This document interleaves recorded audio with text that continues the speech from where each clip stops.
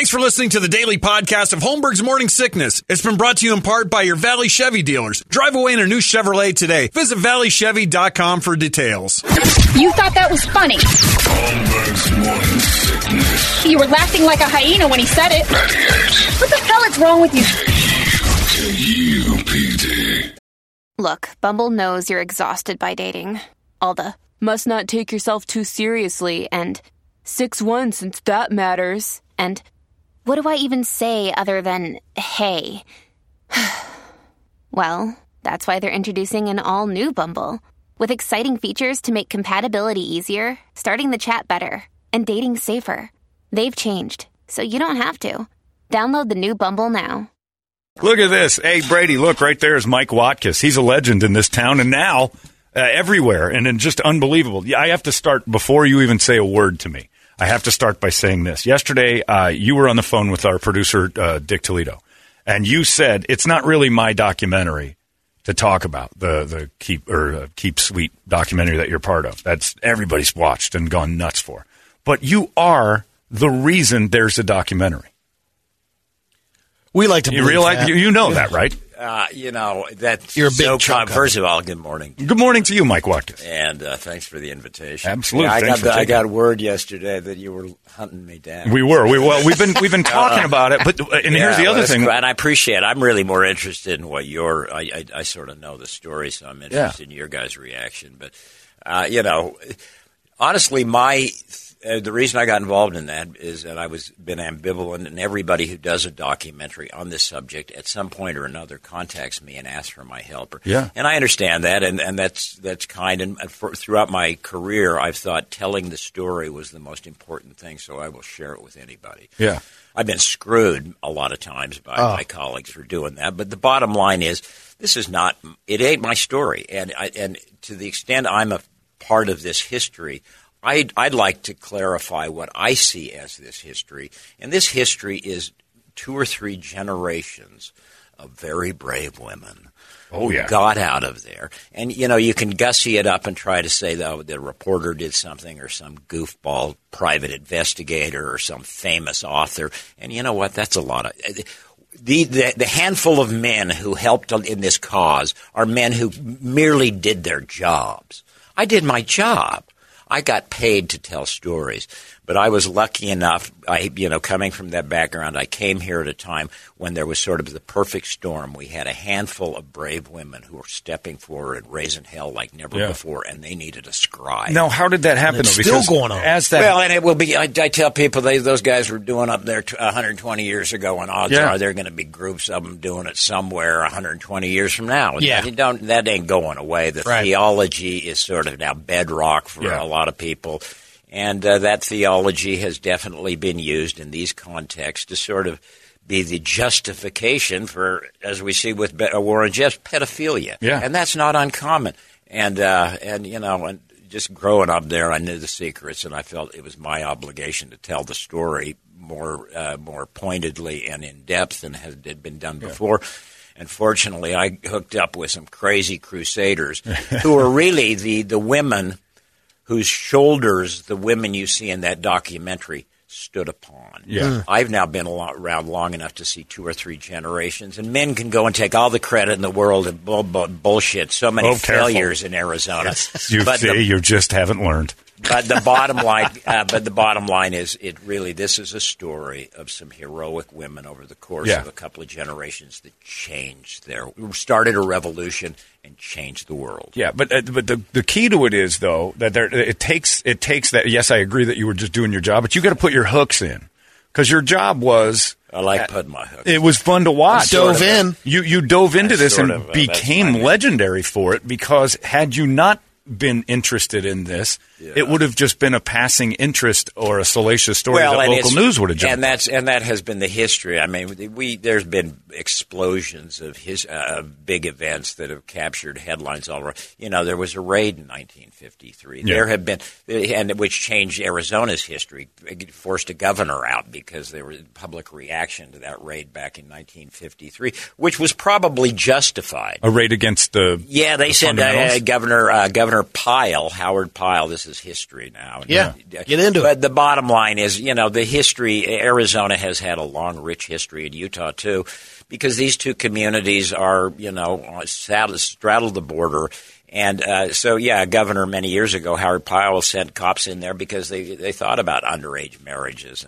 And they raided the place. Unfortunately, the Arizona Republic and and Life magazine were there, and they shot photos very similar to what we saw in Texas raid. That's what the women, the children, the women grieving their missing children and husbands. It was probably heavy-handed, but the point was right because the wrongdoings were going on then. But because of the photographs, the sort of untelegenic photographs for the cops, literally Howard Pyle lost the governorship because based of that. on that. And it became it became a toxic rail in politics. Everybody said, look, it ended Howard Pyle's career. Yeah, you don't touch it. We're not touching it. And the people up in Colorado City and Hilldale knew this, and they've realized we're Teflon. Yeah. They're never going to come back. That blew up in their face, and it blew up in their face in Texas. I mean, the history repeats and itself. fast The forward, wrongs have been there and continue to be there. Which on the documentary, though, when you're at that point where you've been covering this, and then all of a sudden the raid happens, and then you had the other version of, you got Oprah going through their Dateline, and that must have been just It was tough. it was a hysterical moment. It was a funny moment in my career when right after the raid, there was a day when the FLDS's longtime lawyers, who I've been belly bumping and fighting with for years. I know these guys. Anyhow, one of them standing at the big ornate secure gates down in Texas, and he's literally letting every reporter that wants to, because they've got assembled all the moms to do their pity party down there. Well, I'm there down covering it while all of this is going on. Literally, satellite trucks are going down there, and crew vehicles, and every idiot with a pen and a piece of paper calling himself a reporter was let in. As I'm walking towards the gate with my camera guy, one of their Salt Lake attorneys sees me, and hey, you're not welcome. And I was I've never been on that. Literally every reporter in America, including Oprah, who did a disastrous and disservice to the job. She built it the other way. Yeah, and she just, she's a lot of people like her. It's a seductive story. Every reporter wants to get the inside, and the people who have paid no dues and made no contacts sort of just, okay, well, if you give me access to the inside, I won't ask the hard questions. And that's clearly the deal with the devil that many of them, and I think Oprah, made. And it did a great disservice to Child Protective Services and their efforts, because after that, they just gave the kids. Let me ask you this. Like, you went through this whole thing, and again, it destroyed governors. It destroyed people who tried to open their mouths in the past. And there's Mike Watkiss, popping up there with his, clearly a little bit of an... Can't you see? Yeah, he's got a little bit of an extra attitude towards this whole thing. I grew up there. I grew up... in the area? Baptized. No, I grew up in Salt Lake City. I was in that. Baptized a Mormon. I have polygamist ancestors. My wife has polygamist ancestors. And so it was always a thorn in your side. Well, it's just, I knew the story. I mean, I've been fascinated by this sort of... When I went to college, I got a degree in anthropology, which is basically the study of society as sort of an organism and how does it sustain itself. And I really looked at, I look back, and it wasn't so highfalutin back in the early days, but I look back and I think, in many ways what my reporting has been is sort of a forensic ethnography in the terms of anthropological study of how a culture that is very well defined sustains itself. Yeah. What are mechanisms in place? The weeding out of the boys became sort of an industrial effort. The systematic predation on the younger and younger girls to keep that crop. You need to do that to sustain the organism. But wasn't the downfall, maintain the field? The downfall of the entire thing, it seems, as watching the documentary, was their step away from the fundamentals and to start to stretch the boundaries a little bit. Like Warren Jeffs even started to make the people inside start to ask questions, which was the cancer to the whole thing, where a few questions going, wait a minute, Rulon did it a way that we can all say might not be normal, but what he's doing is definitely different, and which caught the eye of a bunch of other people and finally broke that whole, oh, my kids, media attention that could sway it the other way. There was no The audio tape that broke you in the documentary and made it, you know how hard it is to make my stomach turn? And I'm watching that thing, and I'm like, I'm sick. Like, I am sick to my stomach of that audio tape.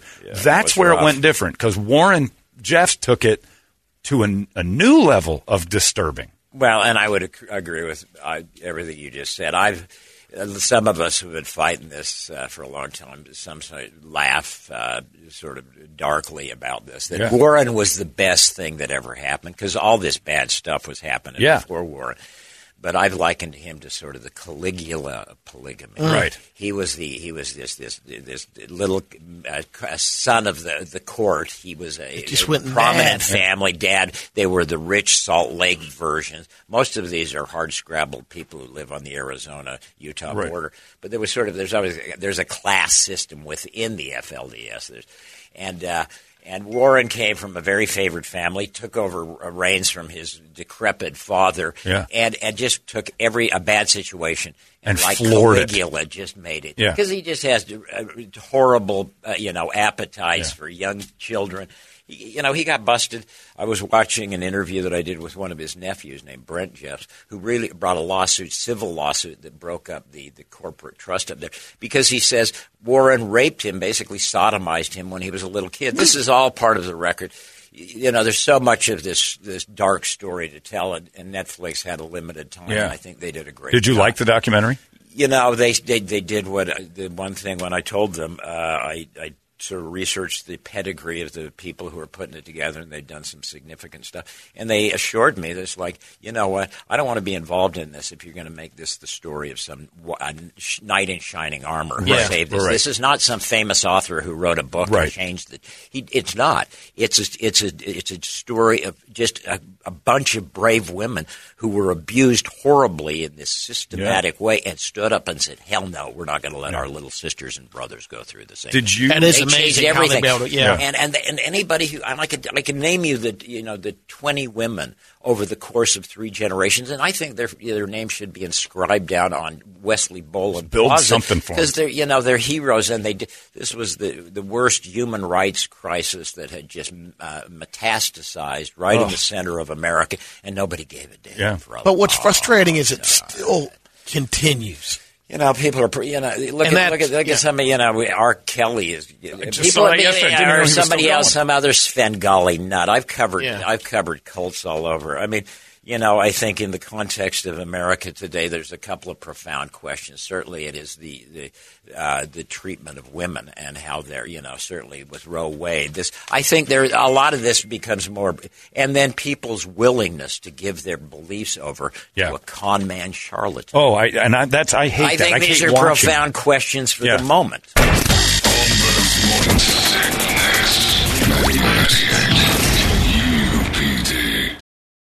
Wyndham Hotels and Resorts makes travel possible for all.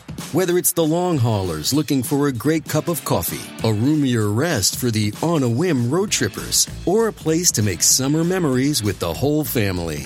No matter who you are, where you're going, or why, with 24 trusted brands to choose from like La Quinta, Days Inn, and Super 8, your Wyndham is waiting. Get the lowest price at WyndhamHotels.com. Restrictions apply. Visit website for more details.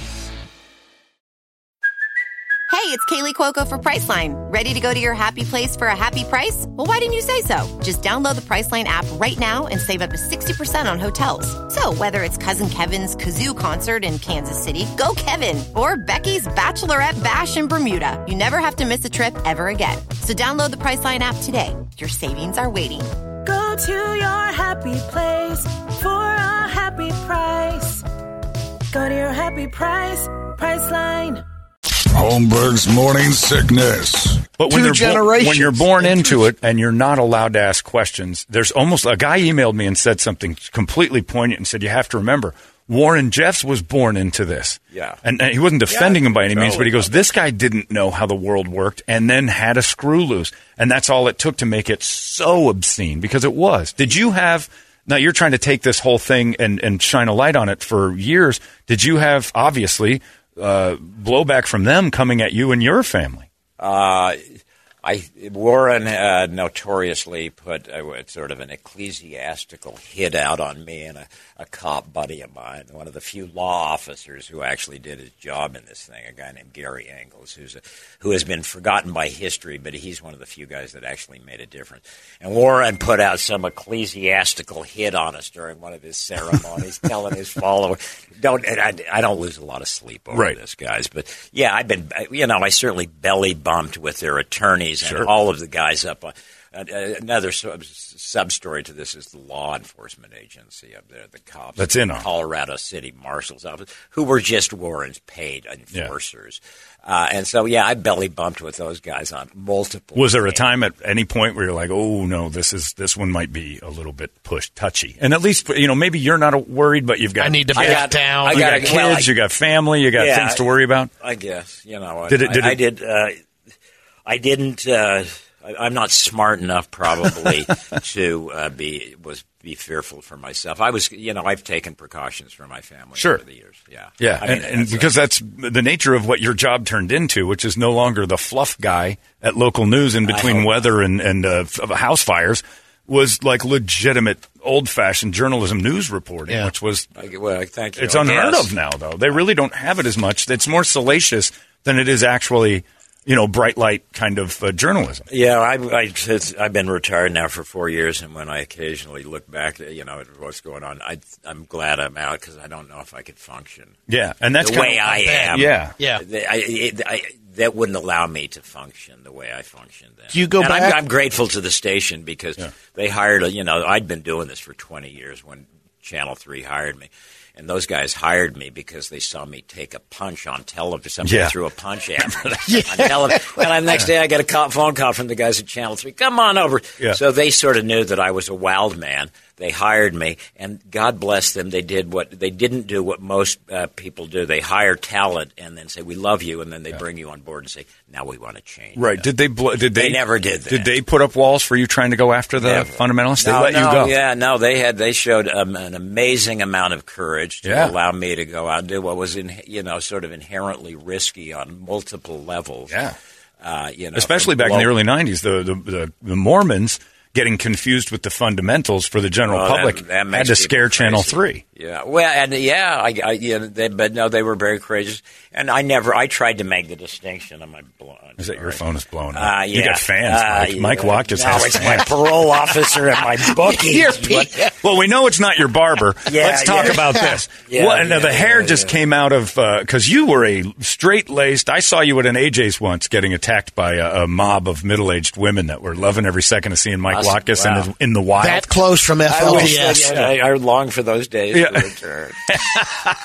Well, not the lady that was attacking you that day, but still, she was like very annoying and following you around. You're like, well, you want a picture or not? That's basically what it was going. And I'm like, just leave the man alone. Yeah. But straight-laced, slick hair. And then we see you in the documentary. Is not something no, that's what you looked like, though. No, I get it. No one knew. And then you show up in the documentary, and the first thing I'm hearing is, have you seen the documentary? And I'm like, not yet. Have you seen Mike Watkiss's hair? And he lives in amongst. It looks like you're just constantly doing research. You're in a bunker. In your bunker. Well, that was not my. That was sort of just some place they put you. Well, that was someone else's bunker. No, it was a studio. We were worried you were living in there. Yeah, and that you're. Look at all the files. You haven't been outside because we haven't seen you in 4 years, and you come back and you're Jesus. Well, that or people say that or Charlie Manson or Manson. It's Manson Christ kind of. It's a great band name. That tattoo. Yeah. I was in a sauna in my gym and sitting in a sauna. The circumstance, and some guy in the fog. Sort of away from me, it sort of thinks it's funny and says, "So how did you get the swastika off your head?" I'm thinking, dude, I don't even know you. That's a good one. Though. That's a little personal. That's a great joke and brave. Yeah, brave. For a stranger to say that to a guy. And right out of the fog, and I'm just sort of a lump in the yeah. So you get through this. Are you?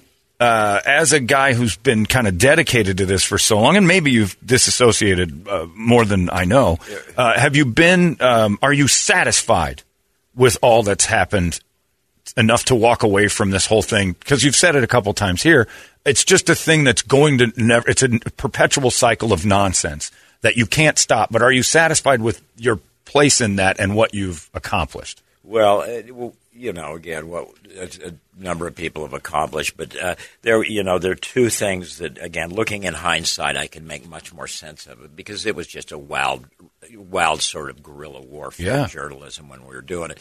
But looking back in hindsight, the things that we accomplished, we sort of exposed Warren Jeffs for what he is and got him incarcerated. And to the extent that his followers want to know that or not know that, but we put the prophet in prison, and then the second really critical thing that's not as sexy, but there was a federal trial in Phoenix just before I retired, and the Department of Justice basically went in and sued the two towns for wide sweeping discrimination. They wrenched control of those two cities away from the ruling away from the cult, and it took the cops away from them. Yeah. So now they got a brew pub up there. Yeah. They got a coffee shop up there. I Zillowed it when I was looking. When was the last time you were there? I shot a little snippet for a film. And it was the last time I went up there. It was a couple of years. It's beautiful. Yeah, and it's one of the most gorgeous spots on earth. And that's, I think people are rightly concerned that suddenly now developers are, because it's now doesn't have the weird. Right. And so there's now a whole drama about who's going to go up there. The thing is, for many years, the church controlled all of the land, and if anybody got out of it, even if you have to build your own home with your own money, but they own the dirt, so they're a great extortion tool. You get out of line or get crosswise into profit, get the hell out of town. You're gone.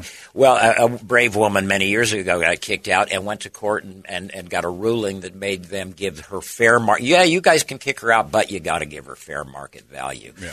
That was one of the, a pivotal lawsuit involving a woman named people Lenore out Holmes. They throw people out whenever you don't want to give up your daughter right now. Get out of town. And literally, people would just get a family with a man, 2 wives, and 16 kids could just get booted out of a home, or the man would get kicked out. Yeah. Or and in latter years, they started separating children from parents, and there were like large groups of kids, sort of really in collective care that there were real no parent figures. I mean, things got really bad. For the people still. And the sad thing is, Warren Jeffs' victims of his own. They're not outside. They're not perpetrating crimes against others.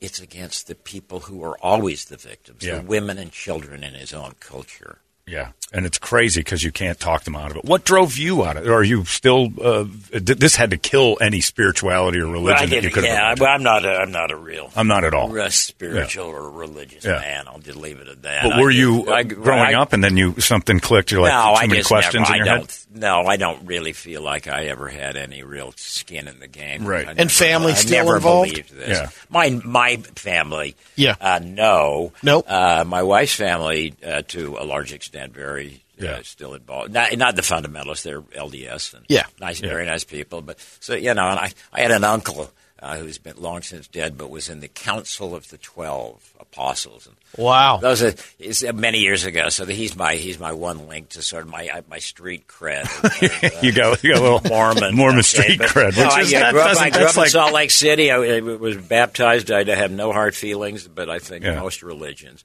have are. I'm real suspect of most of them. Yeah, Mormon street cred is sort of the lemonade stand of street cred. Wow, that's beautiful. I'm going to get some lemonade and go down and sit on that Alice in Chains bench and ponder. You liked our bench. Oh, man, I love beautiful, that. Right? We had to put the chains on it because people would skateboard. We needed somebody to break that up. It keeps them off. And then it became obvious that it was Alice. This is easy. Now, Mike Watkiss is here this morning, and of course, everybody's going nuts over the documentary on Netflix. Your work to throughout an entire life, and you got a book called Murder Mayhem PTSD. Story Hustler. Story Hustler, Murder Mayhem. Yeah, thank you. Yeah, and it is about, like we talked a little before, we opened the mics and stuff about how I said, why did you stop? And you said, immediately, burned out. And it wasn't the stories, it wasn't anything else. This type of life of exposure, exposing things in media, and as ugly as media has gotten, has got to play with your brain. I walked out, I think, feeling good about things, and certainly amicably with the station, I hope. And I realized I'd been chasing bad events and going to the worst things that had happened in town every day of my life for 40 years. And I realized just hit the wall. I just sort of hit the wall. The last few years were difficult, and thank God I had a great partner, James Apollotegi, a camera guy who carried me through most of it. But when you say things had fallen apart, what was different? What started to happen? I just was tired. I just realized I wanted to go in, and I felt like for 40 years I wanted to go in and with the mindset that the story, whatever story I'm doing, that's the most important story of the day. Yeah, and I feel like I sort of carried that to the end, but it became more. I just was worn out. And Arizona's summers will wear you down. Oh, yeah. That 25 years in the and I'm old and you're done. And I just drove the machine too far, too fast for too long, and had to stop. I got too many miles on. So, do you think that there was a moment where you started, like you just had trouble motivating yourself to make this story important to you? No, I mean I feel like I gave it everything I got till the last day, and I hope. Yeah. No, it was always great. Like you were always. I just realized that I wanted to finish the book, and I had started getting a few opportunities to do some acting, and honestly, that's sort of. Oh, okay. And I thought this is the time to shift. I'm worn out. Yeah, I'd rather have somebody hand me some lines that I have to remember, go on, hit my know my lines, hit my marks, and go home, and not have to carry the burden of producing this damn thing from one episode to another. It's just that the day-to-day grind of daily television, wore me out. Do you have any stories that you did that you ground out, you worked on and realized I am making a mistake? Like this is like I'm not comfortable with what I'm doing here.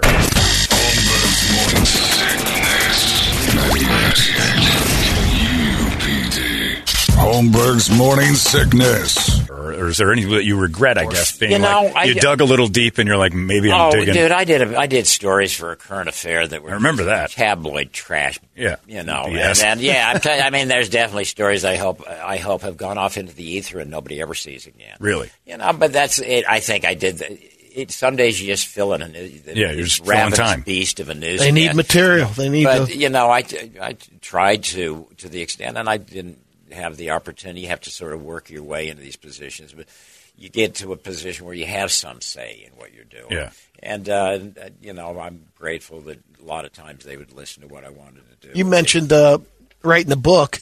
One of the reasons you wrote the book was kind of to apologize to your kids in a roundabout way. Yeah, the book, Story Hustler, is dedicated to my daughter and my son, and I tell them this is my mea culpa. This is why your dad's so crazy. Yeah. These are the stories. Did you have a tough relationship with him? No. I throughout all of this, and again, I'm not asking for any sympathy because everything I've done is self-inflicted. Yeah. But my family has been, I'm got my beautiful wife, and we're together 40 years almost, and my kids are great, so they've kept me sane. Yeah. So this is you basically saying thanks for allowing me to be Mike Watkiss, the lunatic, for as long as I've been. Yeah, that's probably and I'll tell you that I would never. This took a lot away from my family and being on the road and doing these things, and I never would have done it without my wife. Yeah, she was sort of the moral and spiritual, because she understands it in many ways better than I do, and without her, I would never have done this stuff. Now, I would describe you as intense. Okay, so that's how I'd say. What would surprise people about Mike Watkiss? That's like, here's the teddy bear part of Mike Watkiss. What's the thing you're like? All right, if people knew that. My daughter, if she's listening to this, is rolling right now. Yeah, because she knows. Well, I always tell people I'm going to let. I just sort of done what I've done, and somebody else can write the obituary. Yeah. So I don't. If you could write your own, what would you write? Oh boy, see, I wouldn't do that. You wouldn't. That would be utterly unfair. I'd rather. Mine would just say, "I'm sorry." Yes. That's my obituary. Sorry about that. You think? Why do you have to be sorry? I don't know. I entertain people every morning. I'm sure everybody deserves one. It's informative. It's entertaining. Like I say, most of the best camera guys that I know, and they're the coolest people in the business. All listen to They like us. Well, that's good. Then they're dark. There's something wrong with them, too. I was listening coming down. I love the music. Well, thank you. Oh, yeah, we got some good stuff going. Great what about your book, Should We Know? Story Hustler, Murder, Mayhem, PTSD. What about this that you haven't told us is something that you're like, man, I just had to get this out? I made the face-off with the Night Stalker, Richard Ramirez, and sitting as close as I am to you guys talking about the nature of evil. That was pretty With fun. him? Oh, yeah, Richard. What was that like? I am fascinated with serial killers. It's interesting, the Netflix thing on Ramirez. Yeah. If you listen to the opening second, there's a quote with Richard saying, "We're all evil." Yeah. That's my interview. So I you. actually have two things on Netflix. I have a little I don't know, but I see ambushing Elizabeth Taylor on an airplane. Fun. Waiting for Marlon Brando as he's coming out of L.A. Lockup to get Christian out of jail after Christian. This interaction where I got Marlon to answer a couple of questions, and it was like, I felt like this is my one scene with the great Marlon Brando, and I just empathize with him as a father because he's not an actor right now; he's a concerned dad, bailing his son out because his son is crazy and shot a guy. Yeah. And that had to be like those moments too. Where empathizing has got to be difficult because your job is not to empathize. I'm jockeying with 40 other crews and throwing elbows with camera, other reporters to get up. And Marlon goes walking by with Robert. Who was he with? He was with Robert Shapiro, another the lawyer, LA attorney, and Tito, and not Tito, his son, one of his other sons. But so they come out and everybody's barking questions. But I got a big voice and I shouted, and Marlon stopped. And I got a couple of questions, It's just the cool. advantage of having a big booming voice. It was kind of it helps. And but he stopped for a second, asked a couple of questions, and then split. And they're right about just having sort of this empathy for a father. Which is hard to do in your position. Now, when you had Richard Ramirez, how long did you get to sit with him? Oh, I was in there. I met.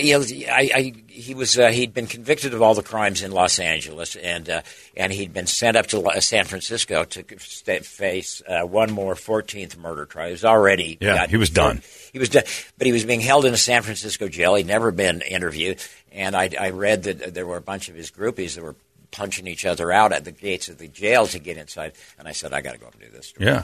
Went up, made friends with one of the girls. Next thing I know, she's taking me in, and she's dressed sexy, and Richard liked her. And she takes me in, and I'm sitting there with Richard Ramirez while these other women are giving a strip show to some of the other inmates. It was a scene. Wow, dude! I write about it in the book. But anyhow, the long and the short of it is, I made a connection with Richard, and he agreed to do an interview, sort of as the liaison of this young woman who was his friend, and I made friends with. And next thing I know, I went and interviewed one of his victims that had survived in the Midwest, and that sort of informed my interview because after spending time with this guy that he had shot in the head a couple of times, I was ready to go. I wanted to go punch Ramirez.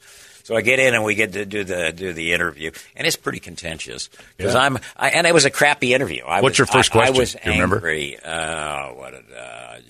Because you got to set that up to be either contentious or not. I may have asked him if he was evil. I don't know. Oh, that's right. I'd probably ask him how he was. Yeah, how you doing? Whatever. How's the food? We're sitting, How about the weather? Yeah, it's cold. Yeah, how's that gel grub? You don't small talk with him, right? Been to Alcatraz yet? Yeah, you don't. But you see, the interesting thing was I was sort of ticked off, which is not a good way to go into an interview. And I say this in the book: it was a crappy interview. I learned a lot. But he wasn't going to answer any questions. Anyhow, he had written down sort of a manifesto, and he was going to read the damn thing. And I soon realized that that's where he was going to. That was the goal for him. Men have killed themselves into this democracy. And there, everything he said was true, but he just had a bunch of sort of satanic sort of stuff that he wanted to manifesto out there and read. So he had some good points. And so I just started, if that's what he's going to do, I got to knock him off this a little bit. And it just became this contentious sort of back and forth. Is that available? I need to check it. I think it's on the YouTube. How is the lady a friend with? I mean, that's what's this guy, Richard, was a rock star. He had groupies. His L.A. trial was full. Yeah. One of the groupies that was trying to get in to see him in San Francisco after the L.A. trial was one of the jurors of the L.A. trial, a woman who had convicted him, but now was going up there and fighting with the other girls because she was, she fell in love. I think she was enamored with him. Did you feel the difference of him? I guess you would because you kind of knew going in what he was. But was there an obvious whoa, this is a different animal than the human species we're dealing with? No. I've interviewed a good number of serial killers, and people ask me that all the time. And I say, no. Yeah. Because they have to blend. Let me tell you, I've never met a serial killer, never covered a serial killer who takes on somebody that can fight back. They all sneak up in the night and attack people. So when you're sitting face to face with one of these guys, most of them are not real tough guys. You know, they're punks who slip through windows and shoot people while they're laying in their beds. Yeah. And, you know, so if it's just sort of, I got some, I mean, Richard definitely was. He had a look, though. I mean, that and he loved it, and he played it a lot. Right, yeah. But and his backstory, the one thing that the Netflix thing about Ramirez did not do, they did a brilliant job of talking the story of these two great cops who tracked him. Great story. Yeah. But they didn't really do much backstory on Ramirez, and he's a fascinating character. And the one thing I tell people, he was a real bright young man. Yeah, you sense that he was a kid. But he had an uncle who was basically a serial killer while he was in Vietnam. He loved to kill Asian women, and that became sort of. And Richard grew up with this guy who boasted about killing women while he was. That was the cool uncle. The cool uncle who Richard was present in a kitchen when that uncle shot his wife in the head. Yeah. You know, so the backstory. You look at a backstory like Ramirez and you think, this kid's probably going to go off the rails. It really is just a question. How much? Yeah, that's why I'm fascinated with serial killers, because that nature-nurture gets involved, and it's very rarely nature. I mean, there's a little bit of it that has to be there, but to me, the nurture side of it is almost always like, oh, you took something that may not have been okay and then showed it 10 things that were definitely not okay and encouraged. Yeah. You know, you lit the flame. The pilot was on. Right. You decided to light the gas, because almost everyone you study that has that did not just have normalcy. Yeah. There was always something you trace back and go, the Ramirez thing has several. Yeah. To where you're like, that built him. Yeah. And who knows what he would have been otherwise, but that built him. And I don't know if that's an inherent thing or. Yeah, I don't either.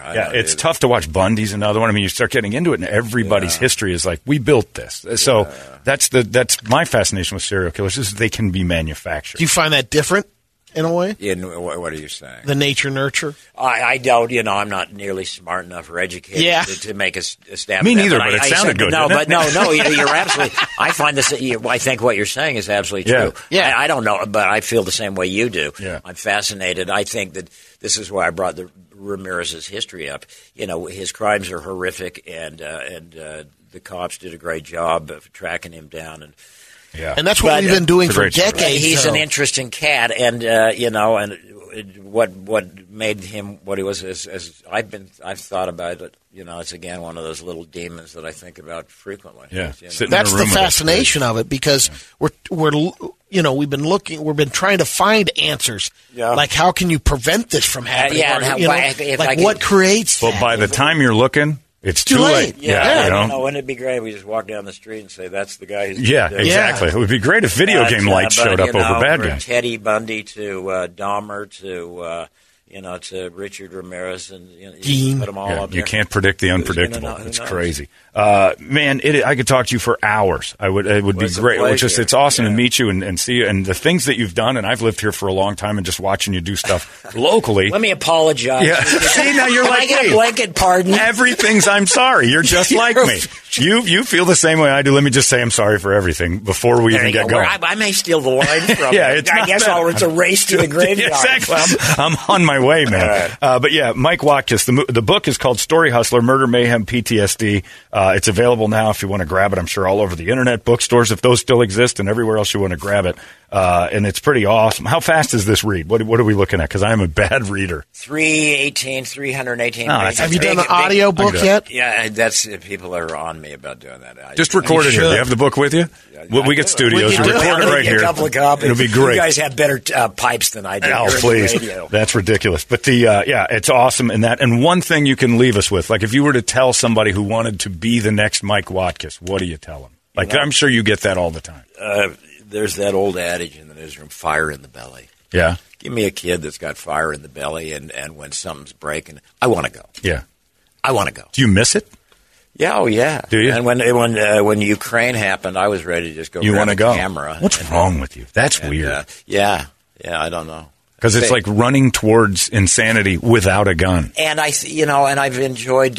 I think that I've been blessed to cover a lot of cops and a lot of firefighters. Love covering those guys, and firefighters lived at a firehouse for a long time, and I think that I was good at covering that because I understood the guys who want to run in. You get the mindset. Everybody's going out. Yeah, it makes sense. And that's perverse. It's not because I want to go be a hero. I got to go find out what's going on. And you're curious. What motivates you? Yeah.